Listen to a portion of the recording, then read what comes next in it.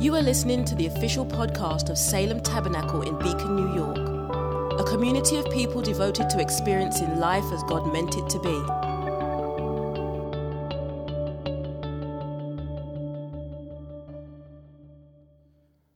I have some Bible verses to read, as a pastor is supposed to, and then I'm going to preach a sermon.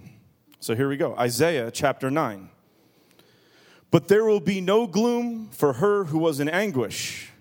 In the former time he brought into contempt the land of Zebulun and the land of Naphtali. But in the latter time he has made glorious the way of the sea, the land beyond the Jordan, Galilee of the nations. The people who walked in darkness have seen a great light. Those who dwell in a land of deep darkness, on them has light shone. You have multiplied the nation. You have increased its joy. They rejoice before you with joy as at the harvest, as they are glad when they divide the spoil. For the yoke of his burden and the staff of his shoulder and the rod of his oppressor you have broken, as on the day of Midian. And here's what that looks like. Now when Jesus heard that John had been arrested, he withdrew into Galilee.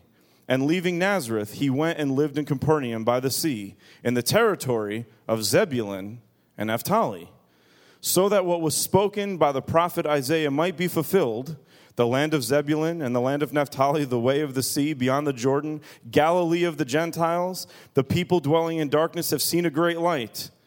And for those dwelling in the region and shadow of death, on them has light dawned.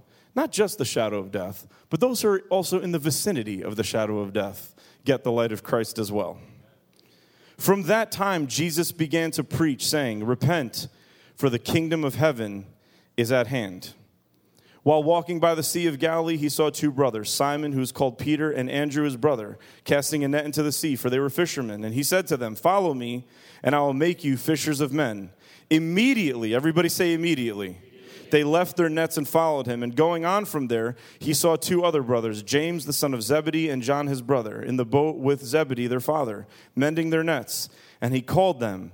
Immediately they left the boat and their father and followed him. This is the word of the Lord. We are now in the season of Epiphany.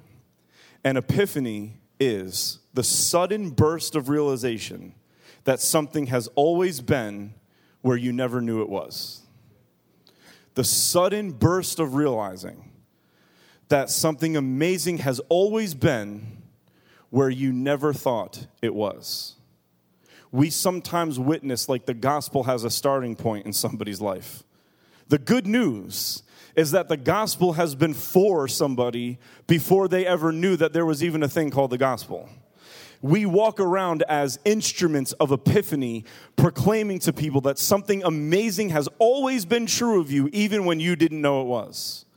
And it's not just for people who aren't walking with the Lord. I think maybe even more so as Christians, we need to know this on a regular basis, because when you're truly walking in the Spirit, listen to me carefully, you're also walking in a deeper awareness of your own flaw. When you're not walking in the Spirit, you could begin to kid yourself into thinking that you don't have flaw. Have you ever met someone who lives and walks and talks and carries themselves or herself like they don't have flaw?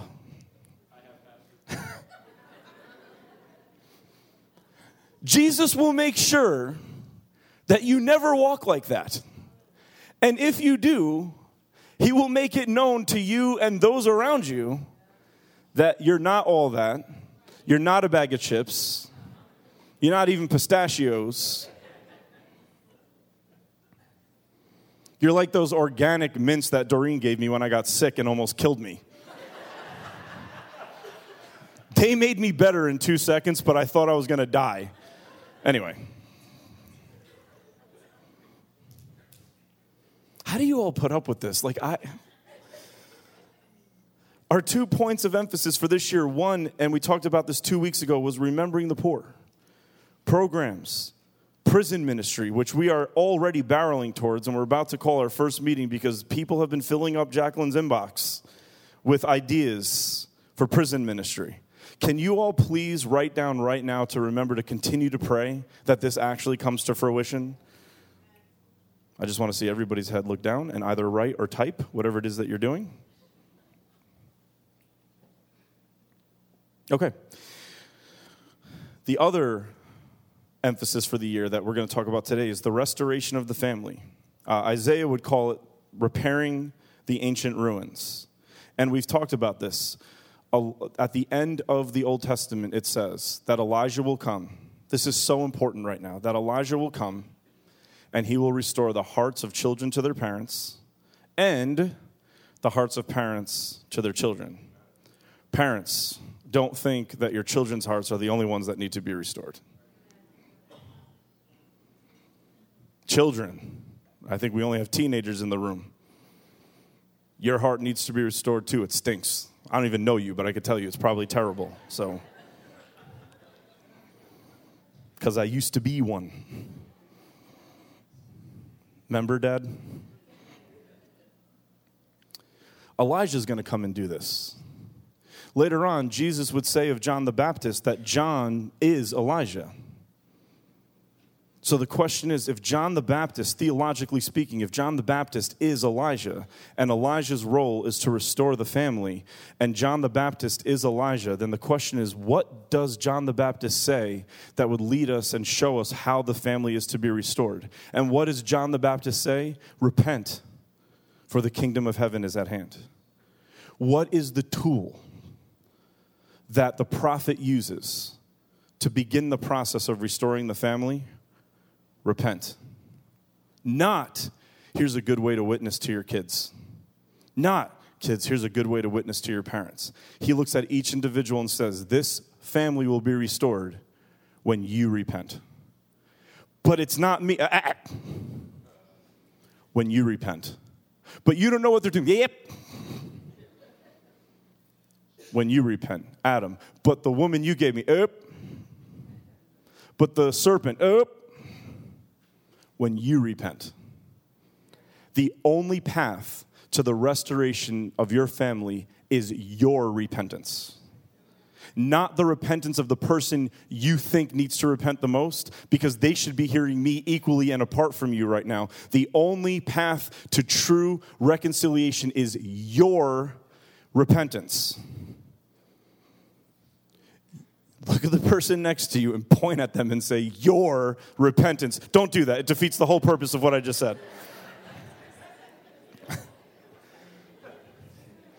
Now, listen, John the Baptist is the one, that just made me laugh so much. John the Baptist is the one who's saying, in the spirit of Elijah, repent. And look at the first line of the gospel. Now, when Jesus heard that John had been arrested. I am telling you right now, don't need a long time to be in the ministry to know this. The spirit that is telling you that you need to repent will always get arrested by the powers and principalities that reside in you.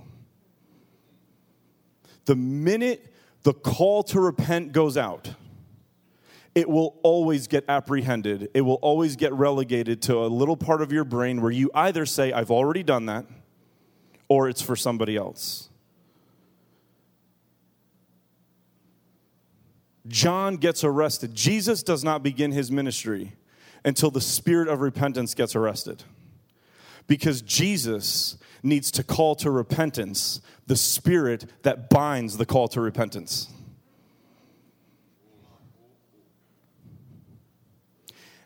If there's nothing you could think of in your life that you need to repent of, then the spirit that helped you get to that conclusion, you need to repent of it. Jesus waits, and look what it says that Jesus says here. From that time, now, we live in a culture where the pastor always has to be original. Give me something new. Like no leftovers. And even in the workplace and even in our parenting and friendships, we're always trying, and don't even social media in a disgusting, sinful way. We're always trying to be the most unique, the most new, the most innovative. And Jesus is innovation personified. Jesus is original Oh, he is the OG. He's the original God. Like, he is the one that started it all. And watch what Jesus, his first lines in ministry, the one who created fish, his first lines in ministry are to quote his predecessor, repent, for the kingdom of heaven is at hand. Jesus doesn't say anything new. He has all the new things to say. He takes up what the spirit of Elijah has been saying through John.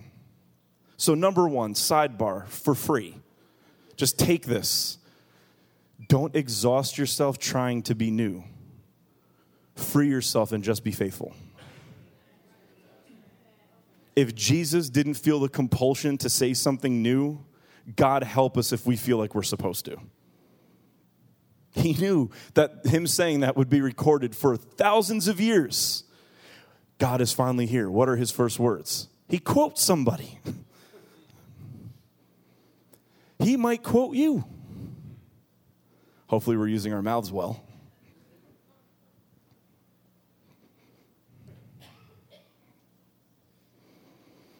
He frees John by taking up his ministry, thus proving that when Jesus takes up a ministry, even the most bound person's ministry can still bear fruit. The family gets restored when the spirit of repentance falls upon each individual in the family. That spirit of repentance gets arrested all of the time. It was arrested instantaneously in Adam and Eve. The woman you gave me made me do it. The serpent made me do it. Right away, the spirit of repentance was arrested in their hearts immediately. Jesus always comes, and the first thing he frees, we love to quote it, he who the Son sets free is... And you want to know what makes you the most free? When you're free to always repent. Because there is nothing that you will have to do more than repent.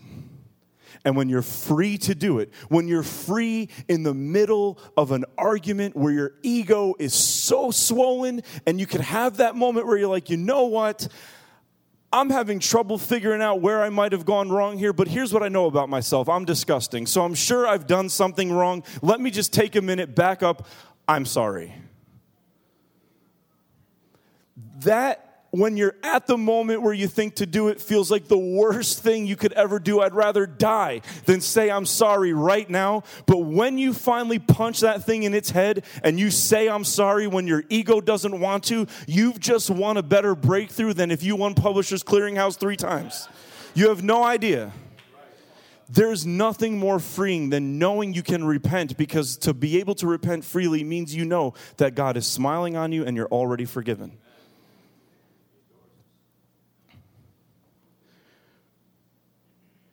It says in Isaiah that Zebulun and Naphtali were held in contempt. They were sinful nations. And it says, but in the latter time, he has made glorious those two places. This is how God judges sin. He makes his light shine on it. And he redeems it. And listen to what it says.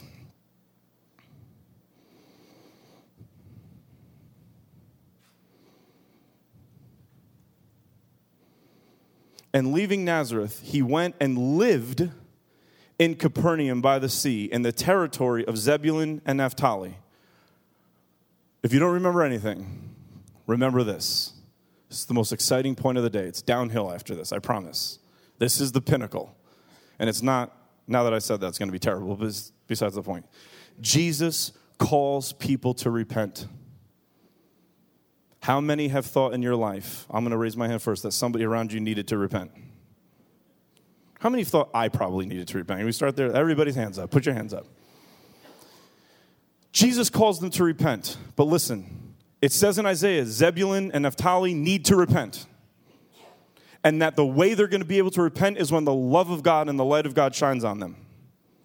Not the anger and judgment and ridicule. The love, the light of God shines on them. Okay? Watch what it says about Jesus. It says he went and lived there. He left Nazareth and moved in to the cities that needed to repent. In the NRSV, it says he went and made his home there. I don't have the skill set to emphasize what is like bursting out of my heart right now. Jesus doesn't call you to repent until he's willing to live with you first. He doesn't shout your sin from a distance. He first moves in, loves the heck out of you, is intimate with you, and then when he already knows that you love him and that he accepts you, then he calls you to repent. The church has stood in here and yelled out there, y'all need to come in here and repent. Jesus is the only one saying, no, we have to go move in out there. We need to make our home. You don't have the right to tell somebody to repent until you're willing to fully make your home in the residence of that person's sin, and then you can call them to repentance. He moved in.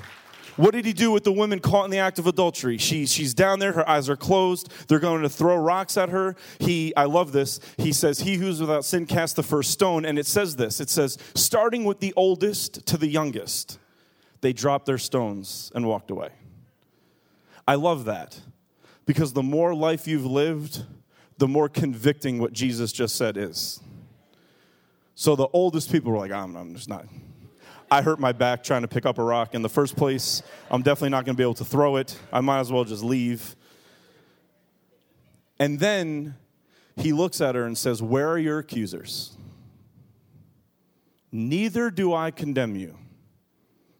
He moved in. And then he says, go and sin no more.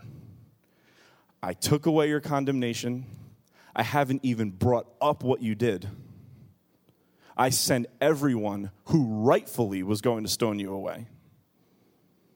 By the way, come to this mountain on Good Friday, you'll see that I got stoned for you. And then he just says, go and sin no more. Doesn't even say what it is. But the go and sin no more doesn't ever leave. It's not a free pass. But the go and sin no more happens after the love and connection and the moving in. Jesus looked at her and said, your life is worthy of me now. And now that I'm in it, now we can talk about your sin. It's not, once you deal with that sin, I could move in. It's, unless I move in, you can't deal with that sin.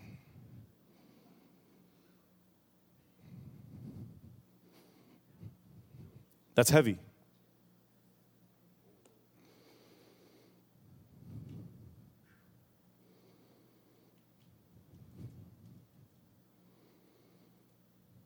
How does this look? The light of Christ is shown into the world when he shows up and calls us to repent. Here's the reality. Let me just tell you that we got all these definitions of repentance. Repentance is changing your mind. It's turning around. Sin is missing the mark. Repentance is turning around. But here's the reality. Here's the reality. Repentance is all, in our lifetime, all repentance will ever be is resistance. You will never be fully repented. Does anybody think they will? Oh my God. Job security, I appreciate it. Thank you.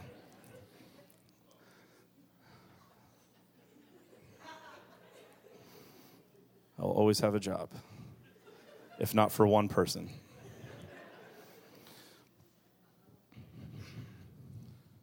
You will never be fully repented. So what is repentance? It's resisting. It is consistently and faithfully resisting the powers and principalities, otherwise known as the world, the flesh, and the devil. It is a constant getting back up again, right? A righteous man falls 7 times, but he rises 7 times. A righteous man isn't someone who never falls. A righteous man is someone who always gets up. Which means that God knows that the narrative of our life will always be falling. Our righteousness is not in how little we fall. It's how we always fight to resist the temptation to stay down. Are you hearing me this morning? Your success is not in never sinning. It's getting back up again. So the voice of condemnation that says you never should have sinned, that's not God's voice. The voice that says do not be afraid, rise and go and sin no more, that's the voice of God. That is the voice of God. Repentance is resisting the powers and principalities that wreak havoc in our life. Yes, it's changing our mind, but we'll always be changing our mind. Yes, it's turning around, but we'll always be turning around. Our life will be marked by resistance, not success. Success is defined for us as getting up again. It's not defined by never falling. I can't emphasize that enough. Falling, the enemy is right there when you hit the ground and say, see, you can't be righteous. And Jesus is there saying, I fell lower than you fell. That means you can get up again and again and again and again and again and again. That's why we can be free to repent in front of people whose our ego doesn't want to repent in front of. Because the way we shine light in the world is not by living right first. It's by getting up from living wrong. That's when people see the church at its best. When Jesus comes back and restores all of this, they'll see it from the other end. They'll see us not falling because we'll be him. But Jesus fell with the weight of our sin on his shoulders. He fell and he got up because that's where we need our power now, in the getting back up. When he calls us to repent, he shines his light into the world. When we repent, we shine his light into the world. When we repent is when we shine the most light. What will turn heads more than self-righteous living or even good living is when people who live well still repent all the time, because we don't live by sight. Even when I get it right, I know that something in me is still warring against the Spirit of Christ. And when people see me repent from something immeasurable, that's when they say, wait a minute, but you're doing well. Why are you still repenting? That is disarming, because when you're talking about you can say a whole bunch of stuff about somebody else when you're saying it about you. It is always us talking about other people all the time that Peter took the sword, which is analogous to the word of God, and he cut somebody's ear off. And Jesus is like, hold on a minute. Everybody stop.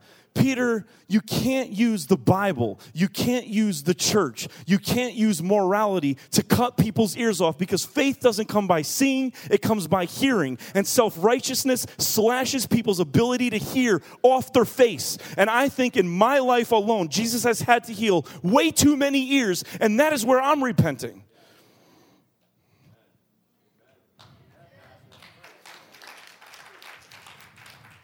He hired like an ear healer, like as a part-time assistant in heaven, just because of me.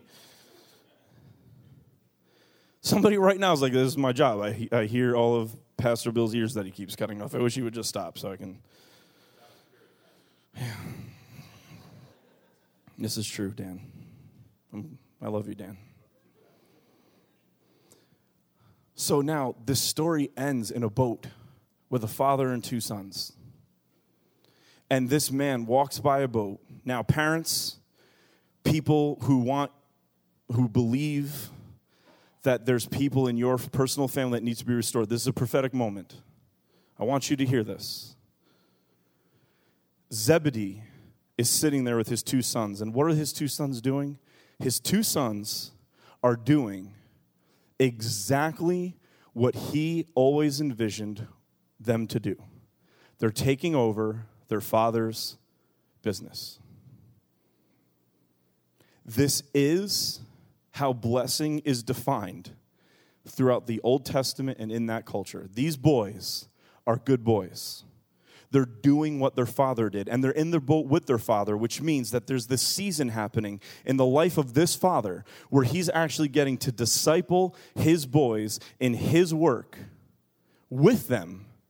And then one day he's going to be able to leave that boat, and they're going to stay in that boat and hopefully raise up their boys, and then they're going to teach them, and this perpetual genealogical blessing of God is going to continue. And then Jesus shows up, and he says, you two boys, come follow me. And it says they left their boat and their father and followed him. Isaiah said, we're going to repair the ancient ruins. These things go together.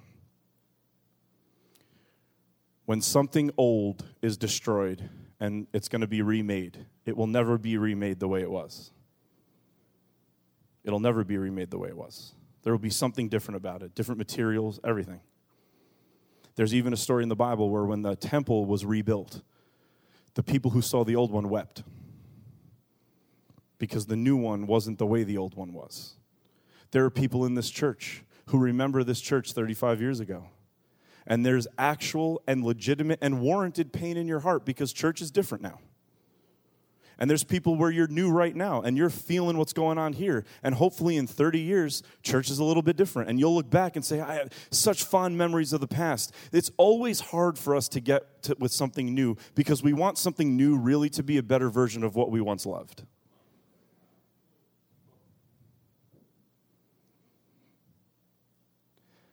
Zebedee knew, if my boys take over my business, that's what blessing is. And then Jesus comes and pulls them out of the boat, and it says they left their father.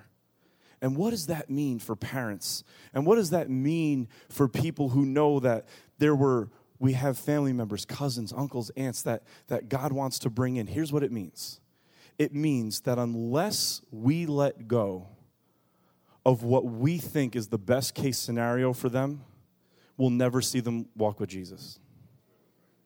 Zebedee had to deny what he was always told was blessing in order to see his boys walk with something better.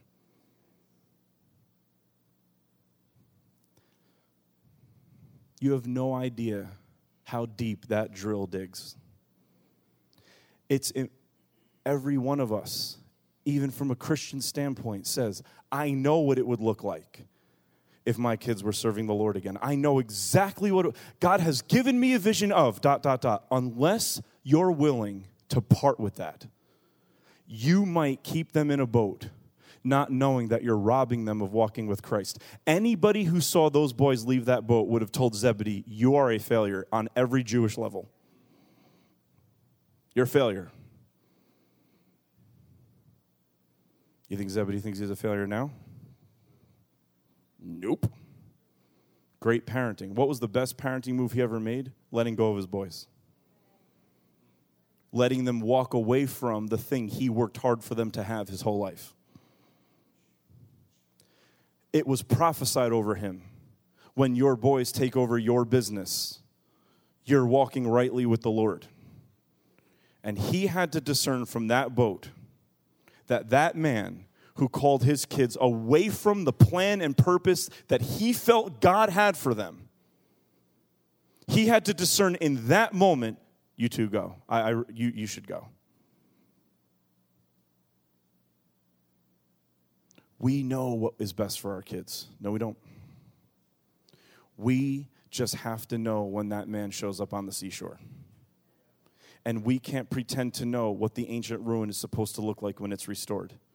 And we can't pretend to know in a new time and in a new age what blessing really means for our kids and our families in this time and in this era. We can't take something that we've developed in our own mind. If we really want to believe that eye has not seen, nor has ear heard, nor has it entered into the heart or imagination of man what God has in store for them, then we better not sacrifice our children on the altar of what we can imagine for them. If we're supposed to be living in what we could never have imagined, then we better not hold them captive like Pharaoh and a taskmaster to only what we can imagine for them. We have to repent of control. We have to repent of discernment.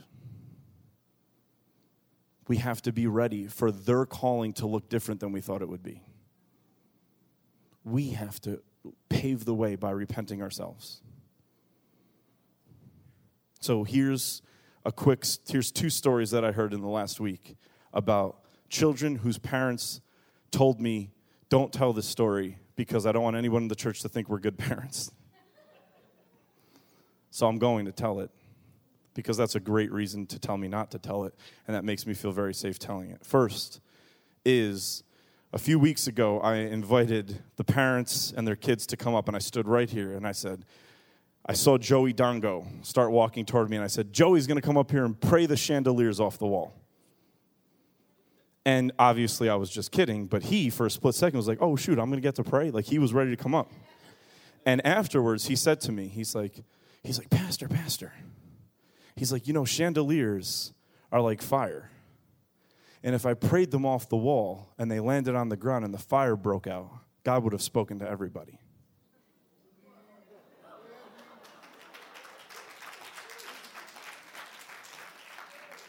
I'm like, yeah, I got a sermon. Can you just say that again? Just one more.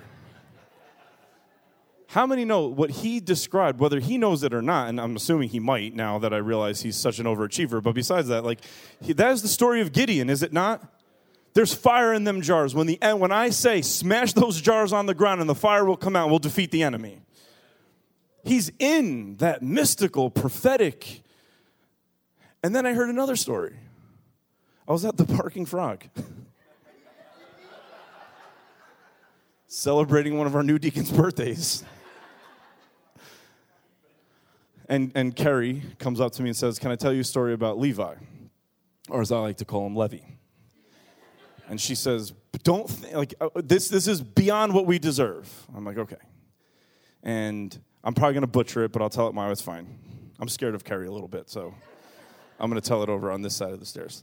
And she goes into his room at night, and Levi says, how do I know when I'm hearing from God? It's every parent's worst nightmare, right? How do I know it's God and not me? I don't know. When you figure it out, can you tell me? So she starts telling him all these, you hear God through when you read the Bible and when you listen to Christian music and when you listen to your mom and dad and when you listen to your pastor and when you listen to your teachers and all those things, they're all very true. And then she said, but sometimes you get this warm feeling in your body. And that's when you know you're hearing from God. And Levi said, I feel that all the time. And Carrie said, when do you feel it? And he said, when I'm reading my Bible. And the funny thing is, both parents said, don't tell that story. Because we're not good enough to have that happen. And here's what I'm saying to them and to everybody. On the one hand, we never want to think that our good decisions are the thing that rights our children. But on the other hand, we would never want our sin to make us think that our children can't be righted. Jesus speaks to children, regardless of how good parents are. Praise the Lord. Sophia has a chance. Here's what I know about those parents. They don't get it right. They all repent like crazy. That's what getting it right is. Before Jesus comes back, getting it right is saying sorry.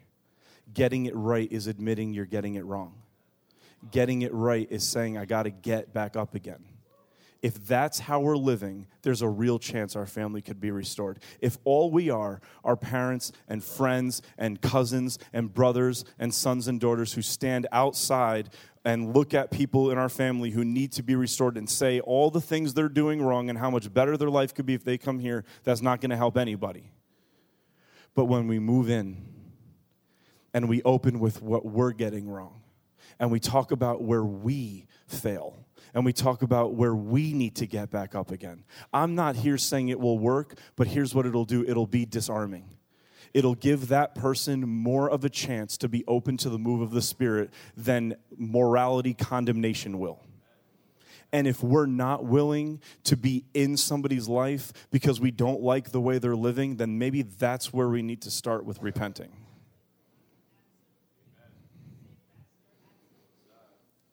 The life of Jesus expressed in the communion meal that we're about to come to is a life of generosity. He gave thanks. He gave them bread. He gave them wine. He said, this is not just bread given to you, this is me given to you. He gave, he gave, he gave. That's all you hear in the whole story of his passion. The worst of the worst happening to somebody, it's all about what he gave. He said, he gave. He's giving words. He's giving prayers. He's giving life. He's giving bread. He's giving wine. He's giving thanks. All he's doing is giving. Some people say that Jesus gave so much that Jesus is what God's poverty looks like. Because Jesus is God having given everything and having nothing left. So I stand here now in the face of a culture that refuses to assume the church should ever ask for money. And this is not a hard right-hand turn. We're not making a big deal about it. But if you're here and you haven't been here for a while, this is going to feel rough, what I'm about to say. But for the past 25 years, on the last Sunday of January, we bring a first fruit offering to the Lord. And the question is, and I feel uncomfortable in my spirit right now because I would have loved to just landed the plane right there, right where we were. But here's the reality. And please hear me. Jesus could have said, you can't serve God and sex. You can't serve God and success. You can't serve God and education. You can't serve God and Netflix. You can't serve God and what neighborhood you live in. He breaks it all the way down to, you can't serve God and money. Because all the other things I listed are tied up in that somehow. And so if we really want to live these lives where we give repentance, where we give confession when we make a mistake, when we give forgiveness when somebody else does, we have to be innately generous people. And here's the funny thing. If I said to you right now, give the Lord a sacrifice of praise, nobody who's been here for 30 years or 1 minute would be like, the church always asks us to give praise. I knew it. I'm out. Let's go. Everybody go. Let's usher down our line here because we sat in the middle by accident, even though we wanted to leave. Let's get out of here. Let's go home. Everybody get your coats. Get your coats. Get your coats. Come on, pack it up. Yeah, you forgot your iPod. You forgot your thing. I said iPod. What am I, 100?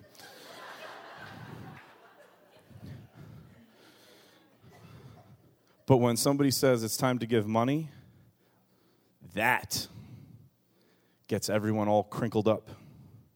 And that is the reason why we need to sometimes.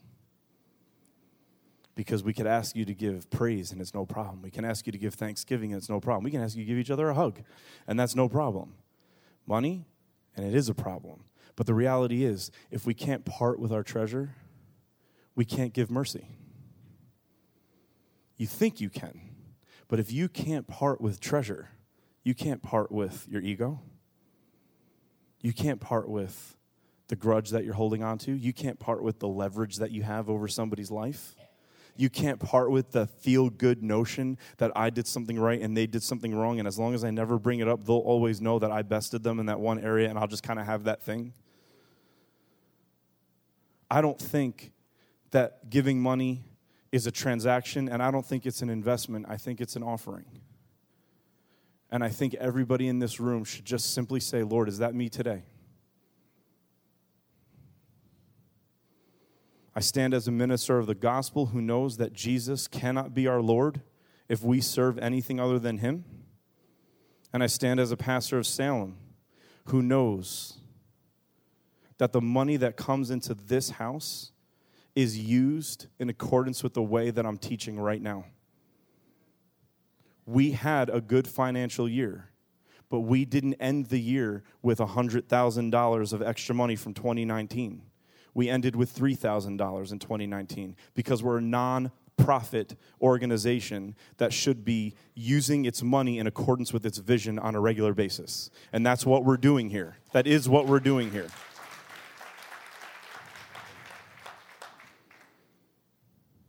Let's stand to our feet this morning. I'm not saying that money is the thing that restores our family, but I'm saying we have to let go of the thing that clogs our heart the most. And according to Jesus, that's what it is. So here's the reality. We're going to come to the Lord's table right now. If you're going to be administering communion, you can come to the front right now.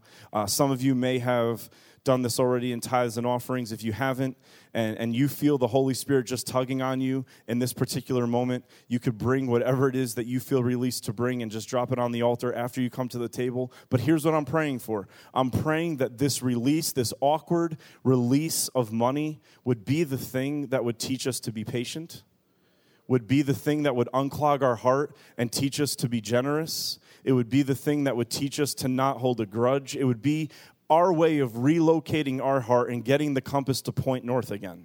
And this is what Jesus said. You're either going to serve me or you're going to serve money. Let's show him that we're serving him. And then let's leave here as generous as he was and say to the world around us, the people that we can't stand the most, this is my life given for you. That should be the sentence of the church to the world. This is our life given for you. Heavenly Father. Thanks for listening to the Salem Tabernacle podcast. For more information about us, including gathering times and our location, check us out online at salemtabernacle.com.